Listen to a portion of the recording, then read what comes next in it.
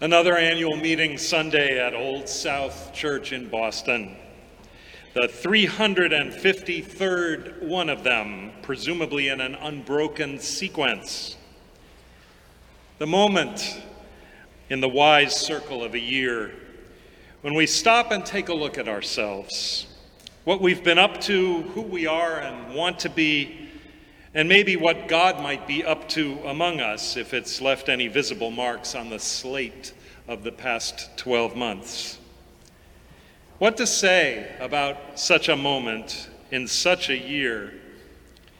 How might the Holy One want us to see ourselves as we enter the waning months of this year of transition, to understand better the church that we want to be when the new time begins?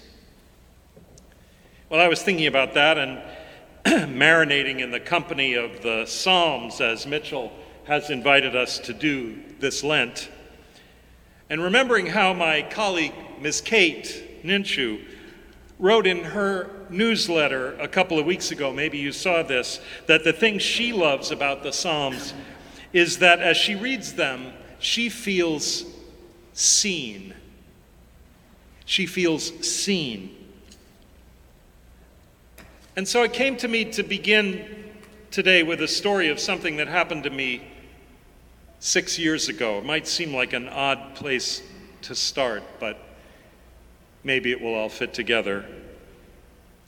This story starts with me flat on my back in a dark corridor just outside the closed double doors of an operating room at Massachusetts General Hospital, where I had just been wheeled for surgery to repair a leaking valve in my heart.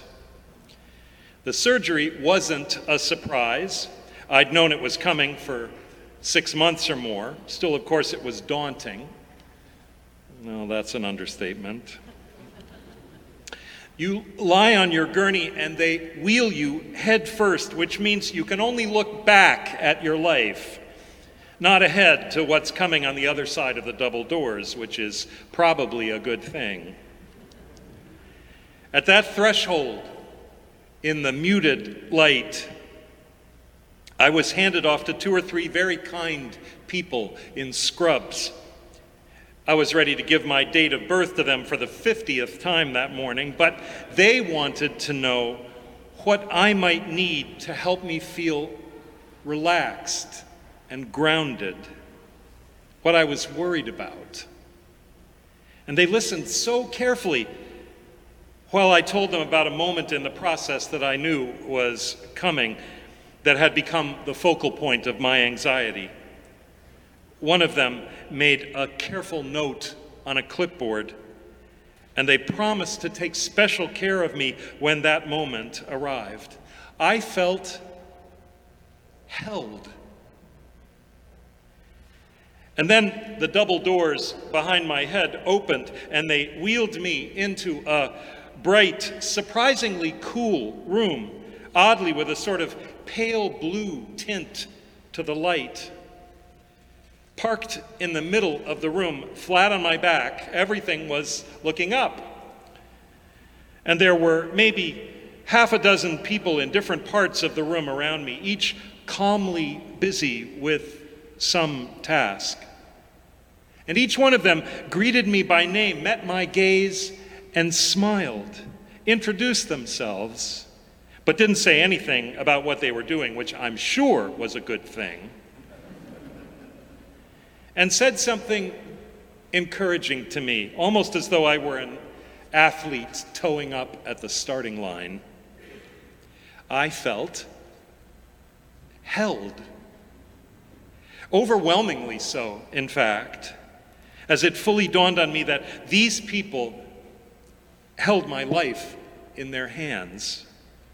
These very people whose faces I was looking up to, whose voices had distinctive sounds, were about to do a series of unimaginable things to my body that I missed entirely, of course, so don't worry that I'm going to describe them. I'm not. I can't. They were keeping me, guarding me calmly, confidently, kindly. In that moment, it occurred to me that I'd never before rested in such a finely woven, perfectly integrated web of skill and care. Never felt so known, so held.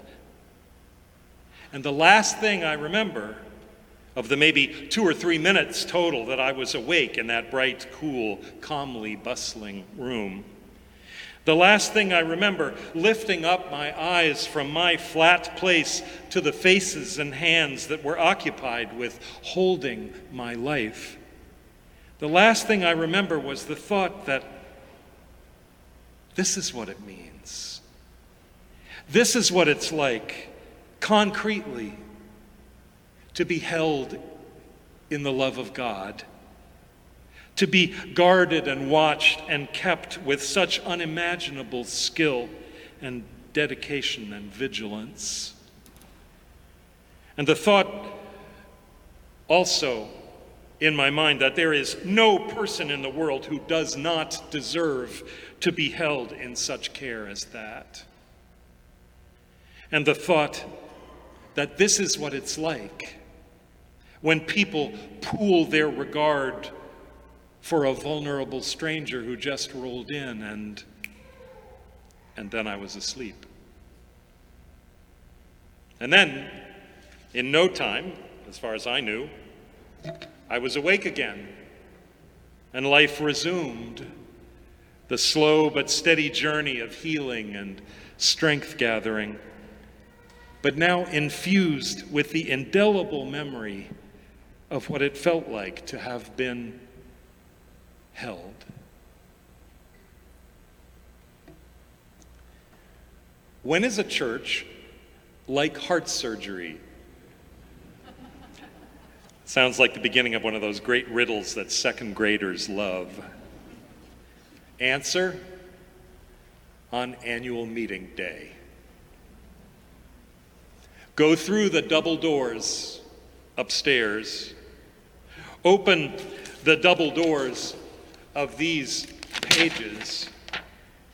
And if you lift your eyes and look in a certain way at what you're in the middle of, you'll see that you're surrounded by people calmly busy with their myriad tasks, but hopefully taking the time to meet your lifted eyes, to greet you with a kind, reassuring word, while at some level being aware as they go about their tasks that they are holding life in their hands, life in the form of community, life in the form of the many tasks, playing, conducting, ushering, collecting, adding, greeting, that go into holding, keeping, guarding justice, mercy, beauty, our work. Knowing it would be annual meeting day, I was remembering that bright, cool place 6 years ago, remembering raising my gaze to make eye contact with the care around me, the intricately collaborative project of holding life, remembering the collection of skills and the pooled commitment in that room. I was holding on to that memory of being held and kept when I looked up the psalm for this week. And there on the page, I found this: I will lift up my eyes unto the hills. Where does my help come from? My help comes from the Holy One, maker of heaven and earth, who will not let your foot be moved, who keeps you and will not slumber. The one who keeps the people will neither slumber nor sleep. The Holy One is your keeper, your shade at your right hand and your left hand. And the sun shall not strike you by day, nor the moon by night. God will keep you from all evil, will keep your life. God will hold your going out and your coming in from this time forth and forevermore. That psalm, which the choir will sing at the offertory, and the other psalm which Ashley used to call us to worship today, I was glad when they said unto me, let us go up to the place of God. Those were songs of travel, to sing on the way, songs for getting ready to put yourself in the middle of the power of a place of care. For ancient pilgrims, Jerusalem was a place like that, a place with its own light and care, a place you longed to immerse yourself in, a place to lift your eyes to, because all roads to Jerusalem lead up into the hills. On the way, you sang these songs of readiness to be in a place that spoke in all the languages of history and hope, of inspiration and responsibility, a place that spoke to your hungers, a place that spoke to your fears, a place that spoke to your sense of what matters most. I was glad when they said unto me, let us go up, even if from most directions it's actually down to the back bay, but never mind. Let us go up to the place where, when we lift our eyes, we meet the gaze of those who are calmly busy with all the work of holding life. Let us roll through the double doors and put ourselves in the midst of the power of a place, a church, or a neighborhood, or a family, a community, a circle. A place where life is held in a finely woven, holy web of care. Jesus reminded us that the ancient commandment says, love your neighbor. Yes, we've heard that for thousands of years. But then Jesus, you noticed, set the bar higher. Conventional wisdom has it that in this world it's all about who you know, and your neighbor is your neighbor. But just as God sends the sun and the rain to fall on everyone, so Jesus calls us to let the attention of our care fall not just on the ones we already know we love, not just on the ones we already know by name, but also on the others whom the tides of going out and coming in happen to wheel in through the double doors and into the precincts of our care, into the midst of our calm busyness of preparation for the holding of leaky hearts. That's a lot to ask. But then we've had 3.5 centuries to practice. And, says Jesus, if you greet only your brothers and sisters, what more are you doing than others? Ouch, those are words for an urban church struggling to make coffee hour a religious experience for the strangers who come lifting their eyes in search of a web of care to be held by. Unlike the way the rest of the world works, maybe it isn't so much about who you know, but about who knows you, knows what you're here for, knows why this aspires to be a place of healing and care. Or maybe it's that who you know is everybody, because as God sends the rain and the sun to nourish the lives of everyone, so God sends the church to do the same.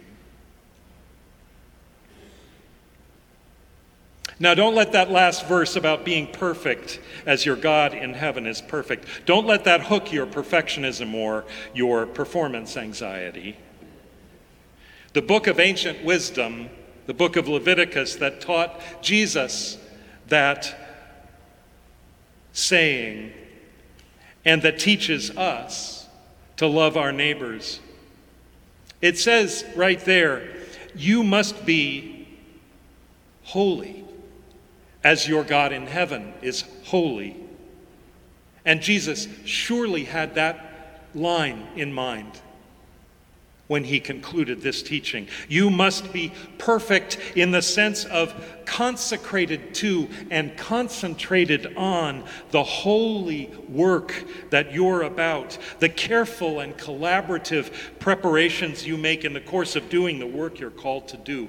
You must be perfect in the sense of being whole and wholehearted as you lift your eyes to meet the gaze of the pilgrims who wheel in, hoping to be held in the love and care of God.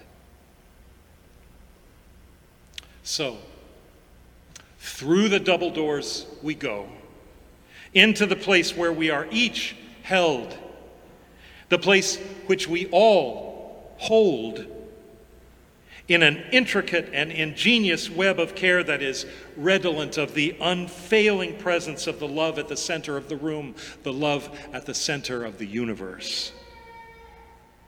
That's how a church is like heart surgery. That's what I hope we are today. That's what I think we are, or might be, or are trying to be. So, we sing our songs of travel, our songs of pilgrimage to muster the eagerness and the courage we need in order to go where we're called to go. We, with our leaky hearts, sing our songs on the way to the holy place where life starts again and again, the place where we are kept, guarded, held by a power that is greater, more good, more beautiful, even than the sum of all its parts. Amen.